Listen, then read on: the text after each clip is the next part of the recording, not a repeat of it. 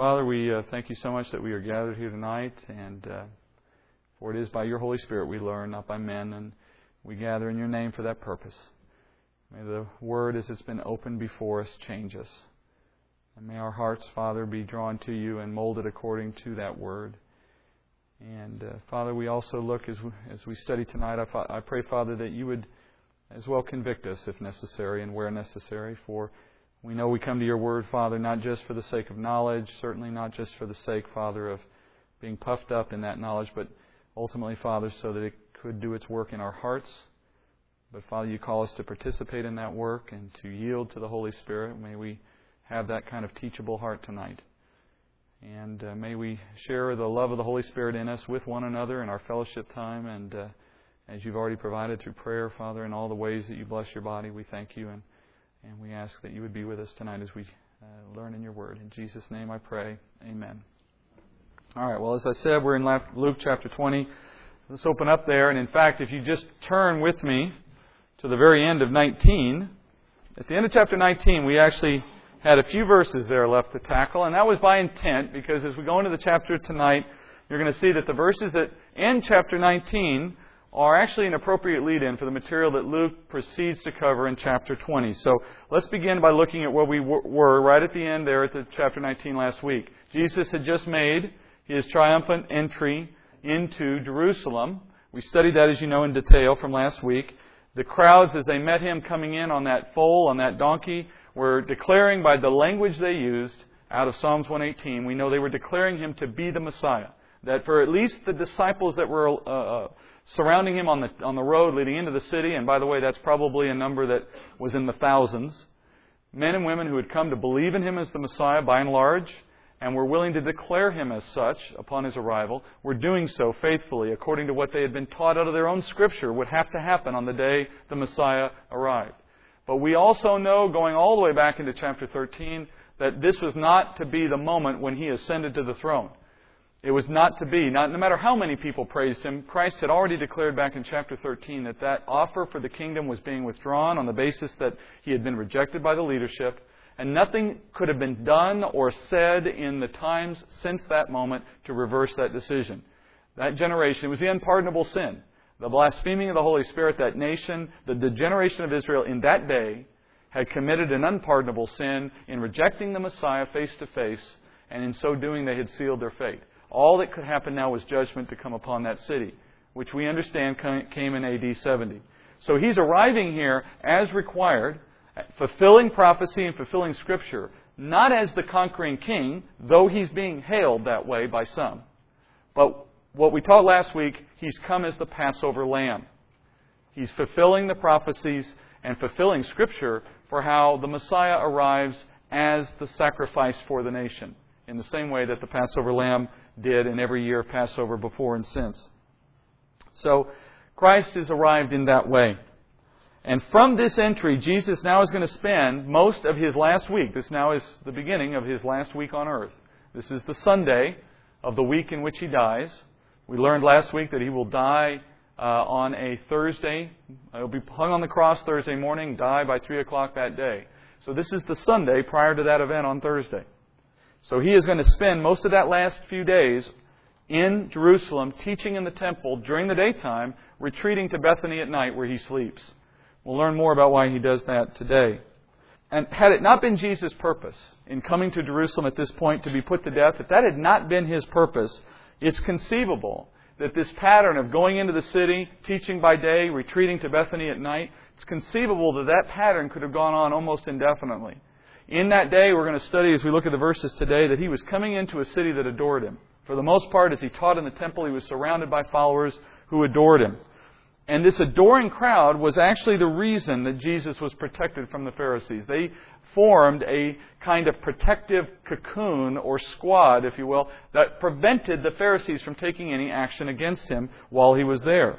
Historians believe that the population of this city, and I don't know how many of you have been to Jerusalem or if you've just seen photographs of the old city, you hopefully would appreciate how small it is geographically. The space it occupies is very small. And yet, at this point in time, every year in Jesus' time, in His day, historians believe the population of that city swelled to somewhere between 2 and 3 million visitors, all required under the law to come to celebrate Passover. Can you imagine what that was like? Not just in the sense of the crowd and the conditions, but of all the excitement and energy that came with it. I mean, you've completely overwhelmed law enforcement, if there was any. The city is literally spilling over the wall into the surrounding hillsides. This is also going to explain why Rome and the Roman leaders were always so concerned at Passover every year for what might happen. Why security was so high on their minds. If there was ever a point in the year when the nation of Israel had the potential to rise up and cause serious problems for the Roman emperor or for the Roman leadership, this would have been it. And in fact, it was around one of these times that that you had seen the Maccabees rise up, and later in AD 70, when there is an uprising against Israel, it surrounded this time. So it is the point when that opportunity is greatest. So with all of that going on, all of that fervor, all of that nervousness every year, it would have been in that setting that Christ was finding Himself teaching and, for the most part, protected from any kind of harm. Remember also, these religious leaders, they had no weapons. You know, I think you have to put yourself back in their day and in that time for a moment to understand why they could not take action against Him. Because if you're like me, earlier when you may have read verses in the Gospel in the past about how Jesus was hated and how they were conspiring to kill Him, and yet they could not do anything against Him because of the crowds, if you've wondered, well, why not? Well, I want you to consider what they had at their disposal. No weapons, no way to actually physically take harm against Him, unless and only until they could either gain support of the Roman army, who then became their instrument of force, or they were able to convince the people around Him that He was in fact due judgment, that He had in fact done something wrong, and then by mob violence they might have been able to achieve their end. If they couldn't get the mobs to agree, and they couldn't get the Roman army to agree, they were powerless to do anything against Him personally. And particularly in this time when He's surrounded by so many adoring fans, so many adoring believers probably, there was very little hope for doing anything in spite of their hatred of Him. So that's the dilemma these men find themselves in, even as their hatred and their anger against Him continues to grow day by day. So to this point, in the beginning of chapter 20, Rome has shown virtually no interest in taking Jesus captive or in hearing the complaints of the Pharisees. The crowds certainly aren't going to support any action, so the leaders are stuck. And the main reason Jesus, in fact, later as we'll see in a couple of chapters, the main reason He's taken captive at night from Gethsemane, in the way that it happens, is because that was the best time to avoid the crowds. Everyone's asleep. He's outside the city. He's away from the protection. That was the only time they had available to take Him captive. That's why they needed the help of a spy on the inside, like Judas, to figure out where He was and find Him at that opportune moment. Otherwise, they never would have had a hope to bring Him in without dealing with the crowd. So, at the end of chapter 19, we have that background, we have that picture, and we're going to see, as we saw at the end of last week, Jesus entering into the temple for the first time after His triumphant entry to teach. And that's where we pick up today now, chapter 19, verse 45. Jesus entered the temple and began to drive out those who were selling, saying to them, "It is written, and my house shall be a house of prayer, and you have made it into a robber's den." We'll want to pause there. As short as these verses are, in Luke's account, this is one of the best-known scenes out of Jesus' ministry in this final week. I think if you were to ask just generally, even children, what happened when Jesus went into Jerusalem? What happened when He went into the temple? A good number of them might be able to remember this scene because it's so vivid. And in fact, if you've seen movies of the days of Christ at the end, this is one of the more elaborate scenes where you see a wild-eyed Christ running around turning the tables over, because that's the way John describes it at an earlier point in his gospel. So there is this vivid scene of what Christ was doing in the moment. But you have to understand why He did it, and you have to understand why they were there in the first place, so that He felt the need to do it. So short as these verses are, let's take a couple minutes to understand what was going on in the temple during this high point each year during Passover, the week of Passover. Jesus walks into this temple grounds, and here's what He saw. Here's what would have seen. And I don't know if any of you have in your Bible a picture of what Herod's temple looked like, the structure that was at this time called Herod's temple. But it's safe to say this would have been one of the eighth wonders of the world. There's things about the construction of that building we still don't understand how they did. There were some stones that were 24 feet in length and weighed 100 tons. And we have no earthly idea how they were moved into position. 100 tons, 24 feet long, solid piece of stone. And multiple of those.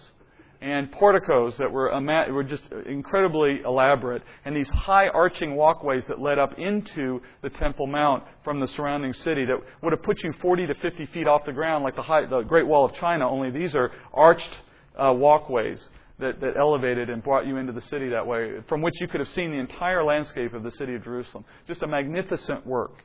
And as Jesus walks into that, this is what he's greeted with. The original temple, or really more properly tabernacle, as was described under the law, was a three-sectioned structure, as you may know. You had, in this original design, you had an outer court, commonly called the Court of the Women, which was the sort of the outer boundaries of the tabernacle. And this structure was repeated when it became a temple under Solomon. So you have the larger court area called the Court of the Women, or the court, the outer court, from which you could enter into another inner place, a room within this court called the Holy Place. This is a place that only the priests could go. So the outer court, or the women's court, was for all Jews. Only the priests could go into the Holy Place. And within the Holy Place, there was another division which separated the Holy Place from the Holy of Holies, which only the high priest could go in, and then only once a year on the Day of Atonement. But at the time when Herod's temple was finally constructed on the site of the original temple built by Zerubbabel, after the nation of Israel came out of exile in Babylon, Herod had built onto Zerubbabel's temple and made it much grander and much bigger. That was the one that by the time Jesus came to earth, that was the version of the temple that existed for him. There was now another section added on. So in addition to the first three, which we would call the temple proper, the temple that was described by Moses in the law, you now had this larger open courtyard area that surrounded all of that, and that became known as the Court of the Gentiles. This was a court where anyone could enter as long as you observed the protocol required, as long as you showed the proper protocol. But you were not restricted just because you weren't a Jew. But of course, only Jews could go into the proper temple itself, the Court of the Women and beyond. In fact, there was a sign on that said, Gentiles should not enter upon penalty of death. So the Court of the Gentiles, though, was an open bazaar, open area. That would have been the place where Jesus spent his time teaching, by and large. And that would have been the place where you would have seen most activity. So in that day, as Jesus walked into that outer courtyard, he found, as the Scriptures tell us, money changers. Now, in the week of Passover, this courtyard would have resembled basically a gigantic flea market. And on a scale that would have been hard for us to imagine, because even though it's a very large structure all by itself, we're talking about hundreds and hundreds of feet. If you've ever seen pictures of where the Vatican is and the open area of St. Peter's Basilica, that's essentially on the scale, not quite that big, but something of the scale of what you would have seen in the case of the temple. Just a gigantic open-out courtyard. And you can see how many people can assemble in St. Peter's Basilica today. You can imagine a similar number could have assembled in the temple in that day. And they're all there for essentially the same reason, to prepare for their participation in the Passover. So, as an event that drew millions of people from across the nation, you're looking at travelers. By and large, these are not natives of the city. They're all there as travelers. Some have a place to stay, some don't. Some are sleeping there, some are sleeping in the streets, some are sleeping outside the town. They brought their own animals in many cases. They have their kids with them. So these families, coming in for the purpose of the sacrifice, having traveled great distances, many of them not bringing their own animal necessary for the sacrifice, they show up, and like any other traveler, they have needs. They need food. They may need clothing. They certainly, or other staples of life. They certainly probably needed an animal to sacrifice at the temple. Now here's what was going on. If they had brought an animal with them, they would walk into this courtyard with their animal. And the first thing they would be greeted by are priests, officials of the temple, who had to inspect their animal. Because, of course, the animal could not be sacrificed if it was not spotless. And there were different types of sacrifices depending on whether the family could afford a lamb or not. If they couldn't, there were provisions for doves. Or in some cases, if they were sacrificing for sin, they might have an oxen. Or in other cases, depending on what they were there to do, they might have a variety of animals. So whatever they brought had to be spotless, had to be perfect for the sacrifices the law would require. And wouldn't you know it, every time they brought an animal, it was found to be something less than spotless. So the priest would always find a mistake with the animal, as it turned out. And so the priest would say, the family would say, well, we've come all this way. This is the only lamb we brought. And the priest would say, don't worry about it. There's a guy over there selling spotless lambs. Take your lamb over there, trade it in, and he'll, plus a little money on top of that, he'll give you a spotless lamb. So the family would do this. So the problem was, if you came from somewhere outside of Judea, you almost always came with the coinage of Rome, a coin that had Caesar's inscription on it. You didn't have, in most cases, the Judea coin of the Jewish economy.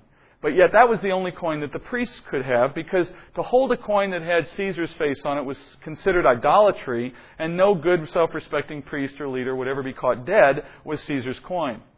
So what they would do is say, well, before you can buy this lamb, you need to go over to the money changer and he'll change your money out. Of course, there's a little fee associated with that. So you have the priests running this big bazaar.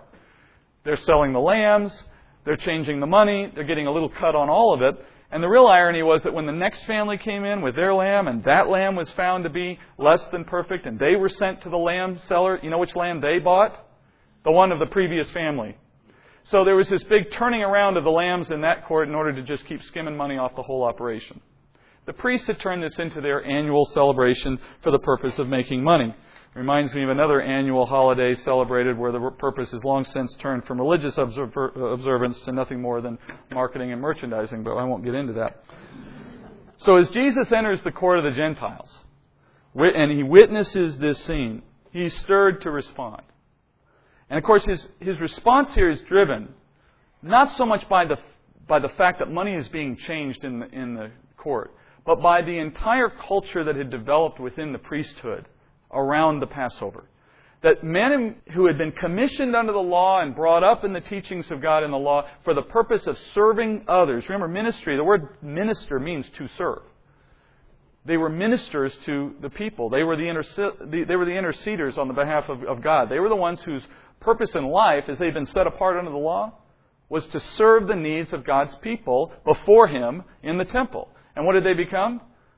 Men whose purpose principally was to take advantage of the people, to see what they could get away with, to take advantage of the trust that these people had in the fact that they were coming to do what God had called them to do, and were taking the instruction of the priests at face value, and were trusting in the priest's direction, and they were being taken advantage of by these men.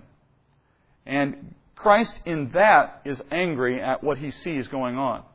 And his reason to attack the money changer's table, it may simply be because at the root of it all was a love of money, best represented by these tables of men changing out the money. It is to say that I don't think he's any less displeased about the trickery that was taking place with the animals or with any of the other things that must have been going on in that place. But the money changers became a very convenient and appropriate symbol of all that was wrong there. And so he declares that the temple has become a den of thieves. And that's a reference directly to the priests. In other words, he's calling the priests thieves. If you thought for a minute that some of these men might have been private merchants who just happened to stake out a little corner, that's not to say that didn't happen. I'm not saying that's outside the realm of what was going on. But I am here to say that what he was principally concerned about was this entire economy inside the temple that had been sanctioned by and set up by the priesthood for their own benefit. For that matter, they may have allowed merchants to come in and they just took a cut of whatever the merchants were selling. Who knows how they may have structured the deals. But it was ultimately the priesthood that benefited. Matthew, in his chapter on this same event, in Matthew 21, verse 12, he adds a little detail. He gives us this one verse. Jesus entered the temple and drove out all those who were buying and selling in the temple, and overturned the tables of the money changers and the seats of those who were selling doves. So there's a broader perspective for you. It was not just the money changing that bothered Christ. It was all those who were selling, and he turned over the tables of those selling the doves in that case. It's a good indication, a good picture of his disgust with all that was going on in that setting. You can better appreciate why Jesus was so incensed when you understand the fact that he understood ultimately as his role as an intercessor. These men had been the proxies for what God was ultimately to do through His own Son in a permanent way. Remember that the priests, as Hebrews said, who were there giving sacrifices repeatedly, Christ now becomes our high priest who once for all has sacrificed. So in some sense, they were His predecessors. They were His proxy. They were the ones who came before Him to show picture of what He would do on behalf of the nation. And in the way they had corrupted their role, they were reflecting badly on God's purpose in giving the priesthood to the people. How many people do we know in our own walk, in a Christian context now, turn against the faith in some sense? Whether that means they simply stop going to church, or whether they become they sort of abandon their attempt to walk as they believe, or whether it means they never come to faith at all, how many of those people point to, at the root of their dissatisfaction, some man, or in some cases maybe a woman, within the church who was corrupt in some sense, and in so being, that hypocrisy drove them out of the church. Because they saw the fallibility of men, the sin of men, rather than looking at the infallibility and the sinlessness of Christ, and use that as their basis for saying, I want no part of this. Now, their actions in that respect would have been wrong, because it is not by the perfection of men that we are drawn into the church. But nevertheless, those who by their hypocrisy drive others away are accountable. I think it's similar to what Christ said when He says, should any cause one of these little ones to stumble, it'd be better that they have a millstone put around their neck and thrown in the sea. I think it's in the sense that there is an accountability to those who by their actions become a stumbling block to those who truly are seeking after the truth. And I don't believe that those who seek in that way are thwarted ultimately by the hypocrisy of men, but that doesn't negate the culpability of those who play that role. So, in part, I believe His anger here is directed at that fact alone, that these men were in a high position of authority and privilege, and they were taking advantage of the people through it. If you are a good student of the Gospels, and by good I just mean very attentive, you may know that in John's Gospel, this event occurs much, much earlier in Jesus' ministry. It occurs back in chapter 2 of John. Let me read you out of John what we find in an account there that John records. John 2, verse 13. The Passover of the Jews was near, and Jesus went up to Jerusalem. And He found in the temple those who were selling oxen and sheep and doves, and the money changers seated at their tables. He made a scourge of cords and drove them out of the temple with the sheep and the oxen. And He poured out the coins of the money changers and overturned their tables. And to those who were selling the doves, He said, take these things away and stop making my Father's house a place of business. His disciples remembered that it was written, zeal for your house will consume me. A prophetic statement out of the Psalms regarding the coming Messiah. Though those circumstances sound almost exactly the same as what we just read, it's merely because it was the same time of year. Because what you're actually seeing here is a second event. In fact, as I said at the very first part of last week, the Passover was one of 3 times a year when men were required under the law to go to Jerusalem to participate in a festival. So Jesus, as a good man, as a good Jewish man who kept the law perfectly, He went to Jerusalem every year for Passover.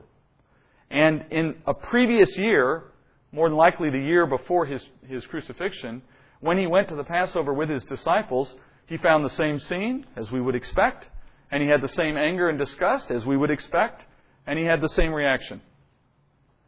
So that's the reason why you see it twice, because the event happened the same way twice, because the priest did the same thing every year, and because His reaction isn't going to be capricious. God is the same yesterday, today, and forever. He is not likely to step into that moment one day and say, oh, big deal, and the next time think it's a big deal. He had the same reaction. John happens to record it at its earlier event. The other Gospel writers record it in its later event, at the year when He arrives for His crucifixion. Consider this. If Jesus was willing to drive priests out of the courtyard of the Gentiles in that day with a whip for stealing from the people. I would love to have seen that happen, by the way. I think that would have just been amazing to watch. What do you suppose He thinks of men today who use their positions of authority within the church to profit at the expense of the people they serve? I think the answer is obvious. And we need to be ready to question the motives or the intentions of any man of God who would make a point to mix ministry with personal commerce. And just like those priests, anytime a man's role in ministering, and I guess I should say more generally, anytime a man or woman's role in ministering to God's people becomes a mechanism for enriching themselves at the expense of the people, that behavior should be condemned. Not to say we condemn the person, but certainly the behavior should be called out for what it is, because it's inappropriate. We're not in ministry, any of us, in any context or in any kind of ministry, to enrich ourselves. That is fundamentally opposed to the message of what God has called in His gospel for men and women to do in ministry. It's to serve others. It's to be, I often talk about it in terms of a comparison to corporate America. If corporate America is organized like this, with the guy on top and the pyramid and the ranks kind of going down the chain till you get to the bottom where everybody else is, like you and I, right? If that's corporate America, this is the church.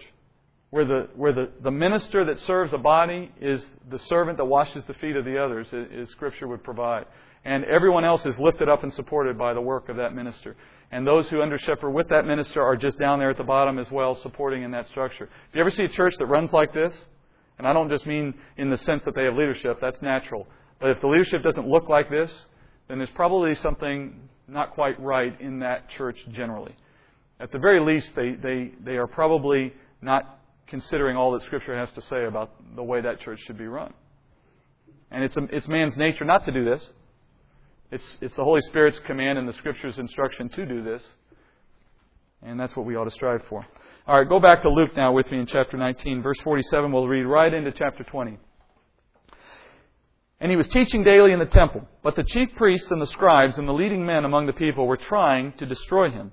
And they could not find anything that they might do, for all the people were hanging on to every word he said.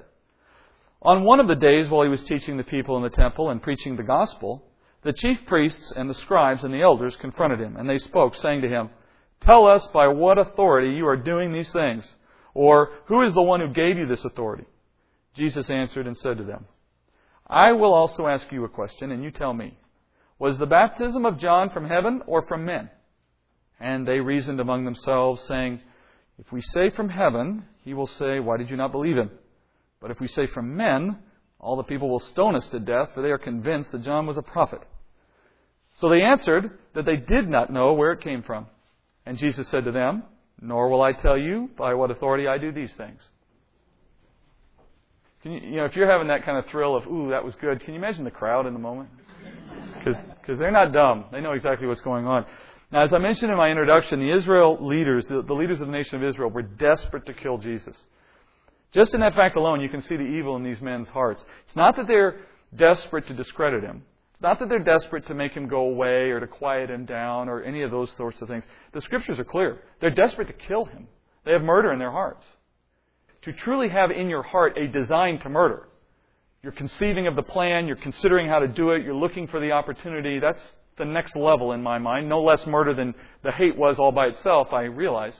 But can you imagine how much hatred had to be behind that kind of motivation now for these men? And you don't need any clearer proof that these men were of their father, the devil, the one who was the murderer from the beginning, than to hear that they had murder in their hearts after Christ. But as I said earlier, the crowd is what was protecting Christ. It's this crowd's adoring nature that's protecting him. And I'm not even sure they realized they were doing that. I'm not necessarily sure that they realized the effect they were having, because I'm not sure they understood that the Pharisees wanted to kill him. But on the other hand, they may have been aware of just how much the Pharisees hated him, and there was a little bit of a tension going on there where they were trying their best to provide some protection. But in any case, they were God's means of preserving His Son until the appointed time when He would reach the cross. That much is clear. Because if they hadn't been there, He wouldn't have had time to reach the cross. They would have done something to Him sooner. So the scene Luke describes here is especially dramatic, and I want you to understand again the context. This scene occurs on Wednesday. We'll know that after we kind of travel through the rest of Luke's Gospel, and particularly if you compare it to Matthew's Gospel, you become aware of the fact that this is Wednesday. Now, what does that mean? Well, that means this is 24 to 36 hours before Christ's death.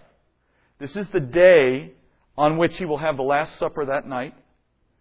This is the last day, full day of his life before the trial that will take place. He won't sleep again from this moment until He dies, because He will spend all night being shuttled around the city of Jerusalem between Herod and the chief priests and others, being tried for a trumped-up charge until finally he's given the death sentence by Pilate. This is what's ahead of Him now. So this is the scene you're in. We're at that last stage of His life on earth and all that comes with it. And look what He's doing. He's calmly sitting in the temple teaching up to the last moment possible. And in that moment we hear about these chief priests, and we hear about the scribes and the elders and all of these coming in.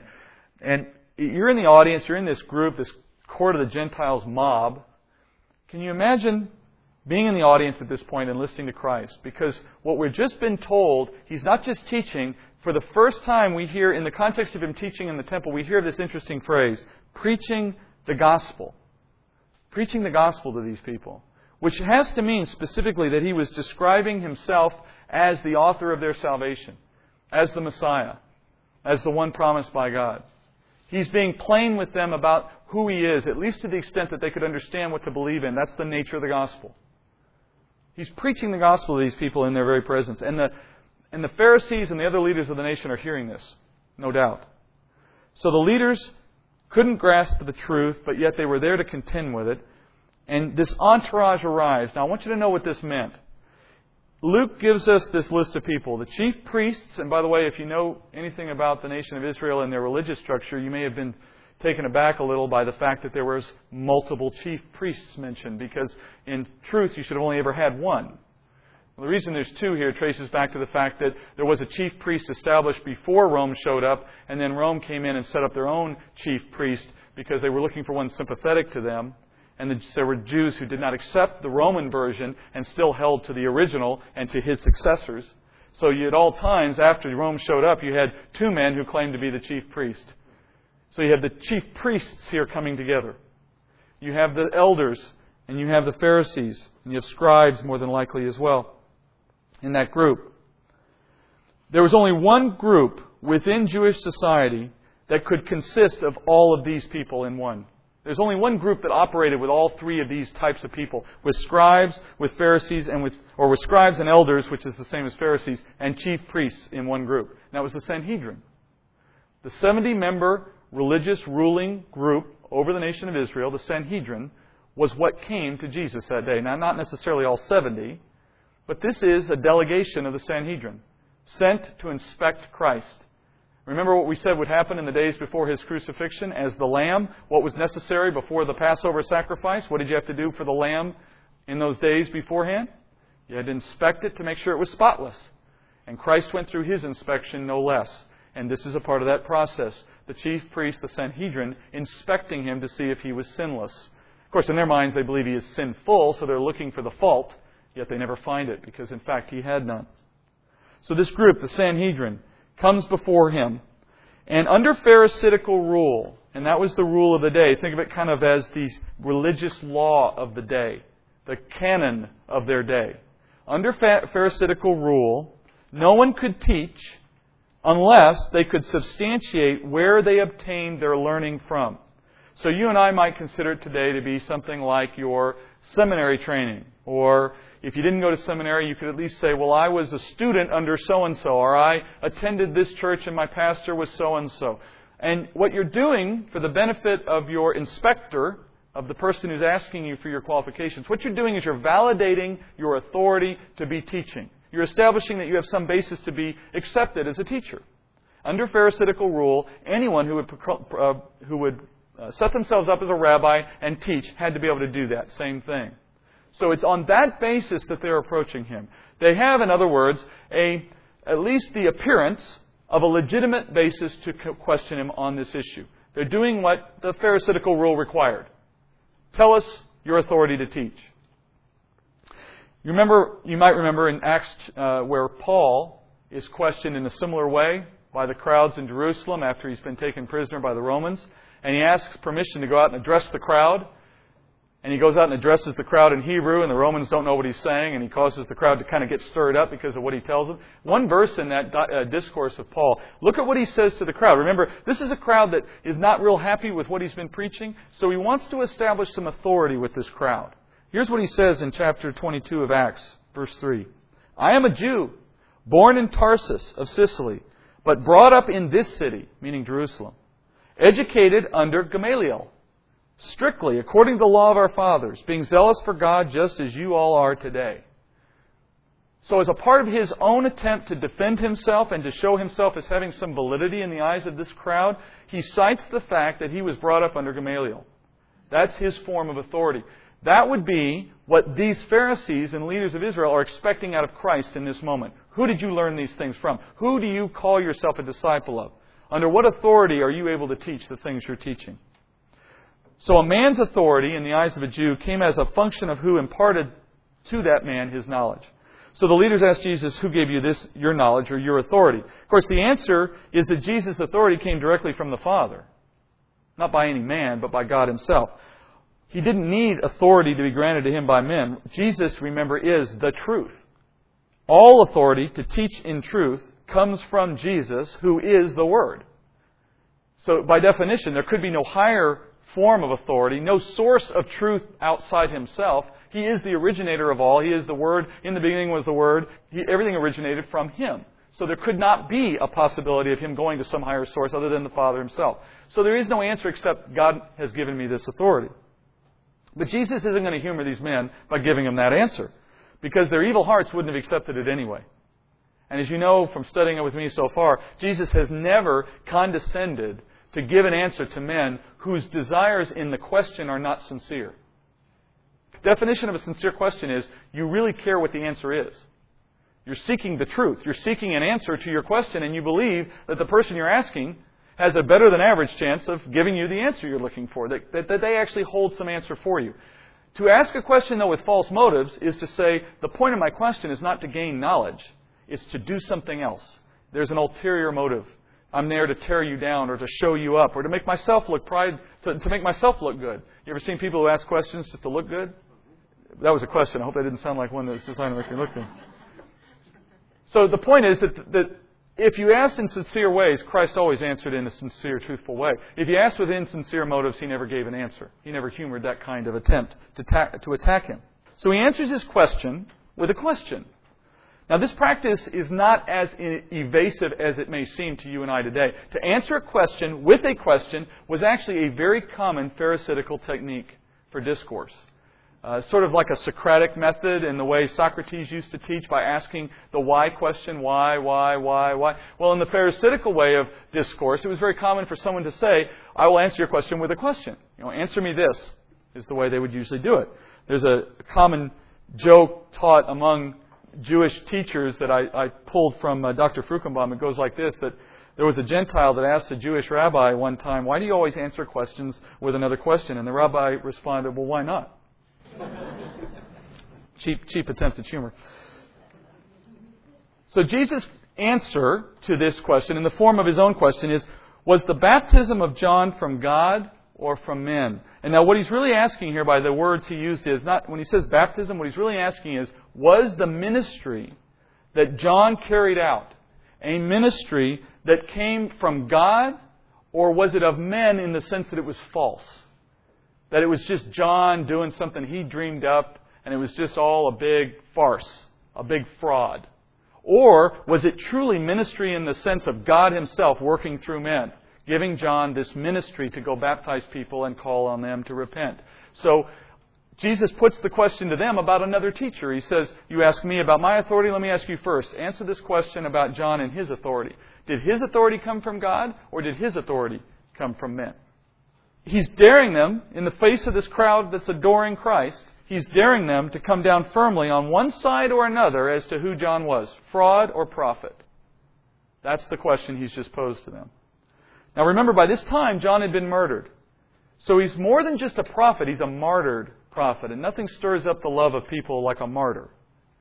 In the eyes of many of the Jewish faithful, and remember, the ones who are surrounding Christ here are by and large believers, disciples, the faithful, who, if they have come to believe in Christ as the Messiah, are going to have, by the power of the Holy Spirit, the ability to also have insight about John and to feel an affinity for His ministry and to recognize God in that work.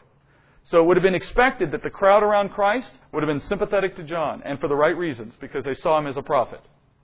So here's this wild, maybe that's too strong a term, enthusiastic crowd around Jesus in a time of great tension and excitement and emotion, waiting with bated breath to hear what these leaders of their people are going to answer about a man they all believe is the prophet and who they have great admiration for, and who was martyred by the great enemy of Israel, Rome. So it's a loaded question. Now the Pharisees, we get an insight here into their thoughts, which of course tells us exactly how they approached the situation. They know that if they attributed John's ministry to heaven, they lose all credibility among the crowd. And here's why. Because they had already rejected John's ministry publicly. John himself, remember, had been a vociferous critic of the Pharisees. You remember he called them vipers? And in response to that, they had vilified him likewise. We know that they probably had a hand in helping him come to the faith that he did under the Romans. They were probably conspiring against him as they did Christ. On the other hand, they can't say that he was a fraud, because of course if he had done that, the crowd that had already decided he was a hero and a prophet would have at the very least, they would have lost all credibility with the crowd. And at worst, the crowd might have turned against them, and that's their fear. You see them say that they might be stoned or they might be killed. So they're stuck. Now, Jesus asked this question for a greater reason than simply embarrassing these men. I want you to see the genius, of course, that only God could have in this moment. The genius of this question. Had the Pharisees said that John was a fraud, they would have discredited themselves in front of the crowd, right? But if they had said John's ministry was from heaven, then they would have answered Jesus' question as well. Because Jesus received His authority in earthly terms from John. Now, we know, spiritually speaking, He didn't receive His authority from John, but the way God the Father chose to give visible witness to Jesus' authority and to the anointing of the Holy Spirit and to the entry of Jesus into His earthly time of ministry, all of that was done through John. When John baptized him and the Holy Spirit came as a visible dove and descended upon Christ. And all the crowd knew that. That was a very public scene and it was well remembered. It's obviously written in Scripture today, so no one forgot about it. Had they said, we believe John was a true prophet, Jesus would have said, well, John was the one through whom I received my authority. In fact, I don't think He would have had to say anything because the connection would have already been understood. So they are doubly stuck in that they cannot acknowledge that John was from heaven, for if they did, Jesus would have been given credit. And that's why Jesus can say, because you won't answer about Him, I don't have to answer to you about my authority. Because you're refusing to acknowledge something that the crowd has already recognized, has already seen. The result was Jesus silenced the Sanhedrin in front of all the people. You think they wanted to kill Him now? Luke 20, verse 9. These will be the last verses for the night. And He began to tell the people this parable. A man planted a vineyard and rented it out to vine growers and went on a journey for a long time. And at the harvest time, he sent a slave to the vine growers so that they would give him some of the produce of the vineyard. But the vine growers beat him and sent him away empty-handed. And he proceeded to send another slave, and they beat him also and treated him shamefully and sent him away empty-handed. And he proceeded to send a third, and this one also they wounded and cast out. The owner of the vineyard said, "What shall I do? I will send my beloved son. Perhaps they will respect him." But when the vine growers saw him, they reasoned with one another, saying, "This is the heir. Let us kill him, so that the inheritance will be ours." So they threw him out of the vineyard and killed him. What then will the owner of the vineyard do to them? He will come and destroy these vine growers and will give the vineyard to others. When they heard it, they said, "May it never be." Jesus moves directly into this parable in response to what had just occurred with the Pharisees, with the Sanhedrin. And I would imagine, in fact, we'll see as we look at the continuing verses next week in this same chapter, it's clear enough that the Sanhedrin didn't walk away. This parable was taught in their presence and in their earshot, and ultimately they were the target of it as they figure out themselves. Now, whenever you look at a parable, it's always important, of course, to keep the characters straight and to look back in Scripture for the parallels that are naturally going to be there and are drawn out by the parable itself. So let's do a little of that first. There are four main characters in this parable. First, you have the one who owns the vineyard. Second, you have the caretaker of the vineyard. Or the caretakers. Those are the vine growers, as Jesus calls them. Third, you have slaves, 3 to be precise. Finally, there's the vineyard owner's son. Now, the basic situation here is pretty simple. You have a vineyard owner who, for whatever reason, has gone away for his vineyard for a time. While he's gone, he wants the vineyard to produce fruit. And so he leaves it in the care of vine growers. Now, obviously, a vine grower in this kind of situation is hired expressly for the purpose to attend to the field and make sure it produces fruit. I mean, the owner could have left the field with nobody in it. It's no less his field. It would no less be there when he gets back. Presumably, when he did get back, he could replant and start producing vines with fruit all over again. So, the ground didn't lose its ability to produce fruit just because it's not used in the meantime, obviously. So the only reason you go to the trouble to hire someone in your absence, to be there in your absence, is to carry on the work that you started, to keep the produce of the ground going. That's the principal reason why you have a vine grower under those circumstances. And I would also point out that it's not merely for the sake of giving the vine growers themselves something to eat. That's a consequence of them being there. They get to enjoy the work of the produce of their work. But ultimately, it's not about them. Ultimately, the produce of that land is not for their sake. It's for the owner's sake. They merely get to share in that harvest because of the work they're doing on his behalf. They benefit by association, in other words. The vine growers, as we hear in the parable, though, are an ungrateful and a dishonest lot. They think of nothing but themselves, and they act as if the vineyard was theirs, and they do whatever they please with it. So then the owner sends his slaves. He recognizes he's not getting the fruit of his produce, so he sends slaves. He sends one at a time, each of those slaves with basically the same message. The owner expects to receive what he's owed from those vine growers, and he expects the slave to be his messenger for that effect. But in each case, when the slave shows up, they don't want to hear anything about what this guy has to say, what the slave has to say. They beat the slaves, they send them away empty-handed. Finally, after 3 of those, the son shows up. And the reason the father sends the son, we're told, is there's a hope that they would finally show the owner some respect because he had been gracious enough to send his own son. And that's something you have to understand in that society and in the Eastern culture. For a man to send his son in this way, in other words, as his emissary, as his representative to that group, it was communicating more than just the words that the son would bring. It was the highest degree of mercy and grace you could show in light of what they had done to his slaves already. So in other words, in light of what had happened to the slaves, the owner would have been right in every respect to send the law in, if you will, to have done something with armed men, to come in and arrest or for that matter, just murder, just kill the men who he had left in control of his vineyard. They're already guilty of that kind of a crime. They're already due that kind of justice. So in light of that, to turn around, in spite of that, send your own son into that same situation is the ultimate show of mercy and grace to those who are deserving so much less. That's the picture being drawn in their culture by what's going on here. But to add insult to injury, the vine owners murder the son. So they were beating the slaves, but when the son shows up, they murder the son. So to the greater grace and mercy shown, they respond with an even greater degree of contempt. Now, as Jesus tells this parable, I want you to imagine the scene again that's going on in that courtyard on that busy Wednesday morning or afternoon maybe. And there's the tension already from the previous moment. Everyone is undoubtedly in rapt attention to these words and trying to follow what Christ is teaching. But he didn't pick a particularly difficult parable. You know, there's not a lot of mystery to this one, especially not to the crowd in the moment, in light of all that's going on. And so as he's teaching it, as each verse goes by, the awareness in the crowd starts to grow about what he's talking about and who he's talking to.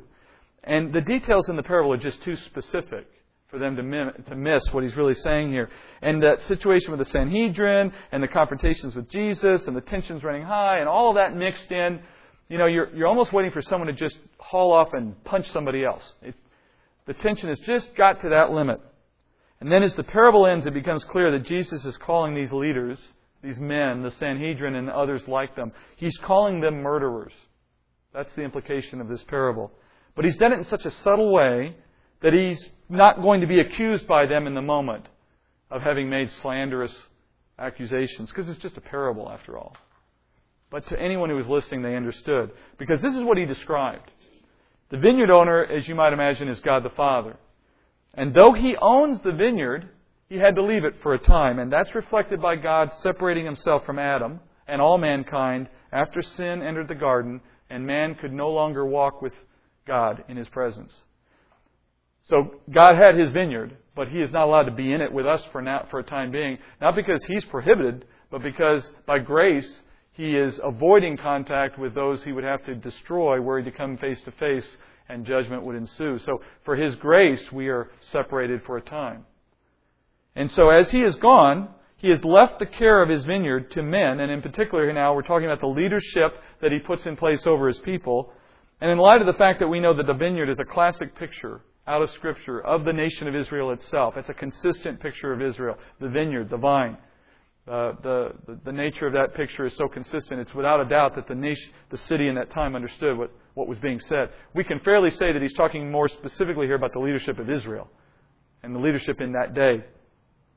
And these leaders have led the nation astray. And that failure to lead them astray it travels all the way back to the time of the judges, and it's grown to its height in the years leading up to the exile to Babylon, and now again in these days as Christ walked the earth. So it's a consistent problem, not unique to that day, but it's certainly at a climax in that moment.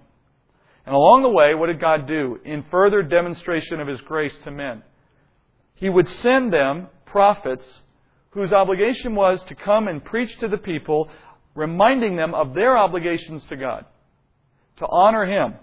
And these slaves, the prophets, were called out for the leadership. They called out to the leadership of Israel to remind them that they needed to serve God and not the idols of their own making. And that's essentially the fruit comparison here. We're talking about the fact that God, in the way He gave men responsibility to work the vineyard in His absence, expected that the produce of that work would be glory to Him. And that men, in particularly leadership, needed to be careful at all times to make sure that the work they did and the people in general did reflected glory back to God, not upon the idols of their own making and not upon themselves. That's the equivalent to consuming the produce of the field, not giving God any of it. It's not in the sense of tithing. We're talking about in the glory and in the purpose God had in mind for having created the earth in the first place and put men in it and left men in charge of His people and having called the people to Himself. That glory was not being given to God. But of course, the prophets were rejected. And if you look at the history of the prophets in the nation of Israel, they can easily be divided into three groups, each represented by one of these three prophets. On the one hand, you had the prophets to the northern kingdom. You had those like Elijah and Elisha and Jonah and Amos and Hosea. They were the prophets to the northern kingdom. And likewise to the southern kingdom, you had Isaiah, Jeremiah, Joel, Micah, Nahum, Zechariah, Daniel, Ezekiel, Malachi. So those are the prophets of the second slave.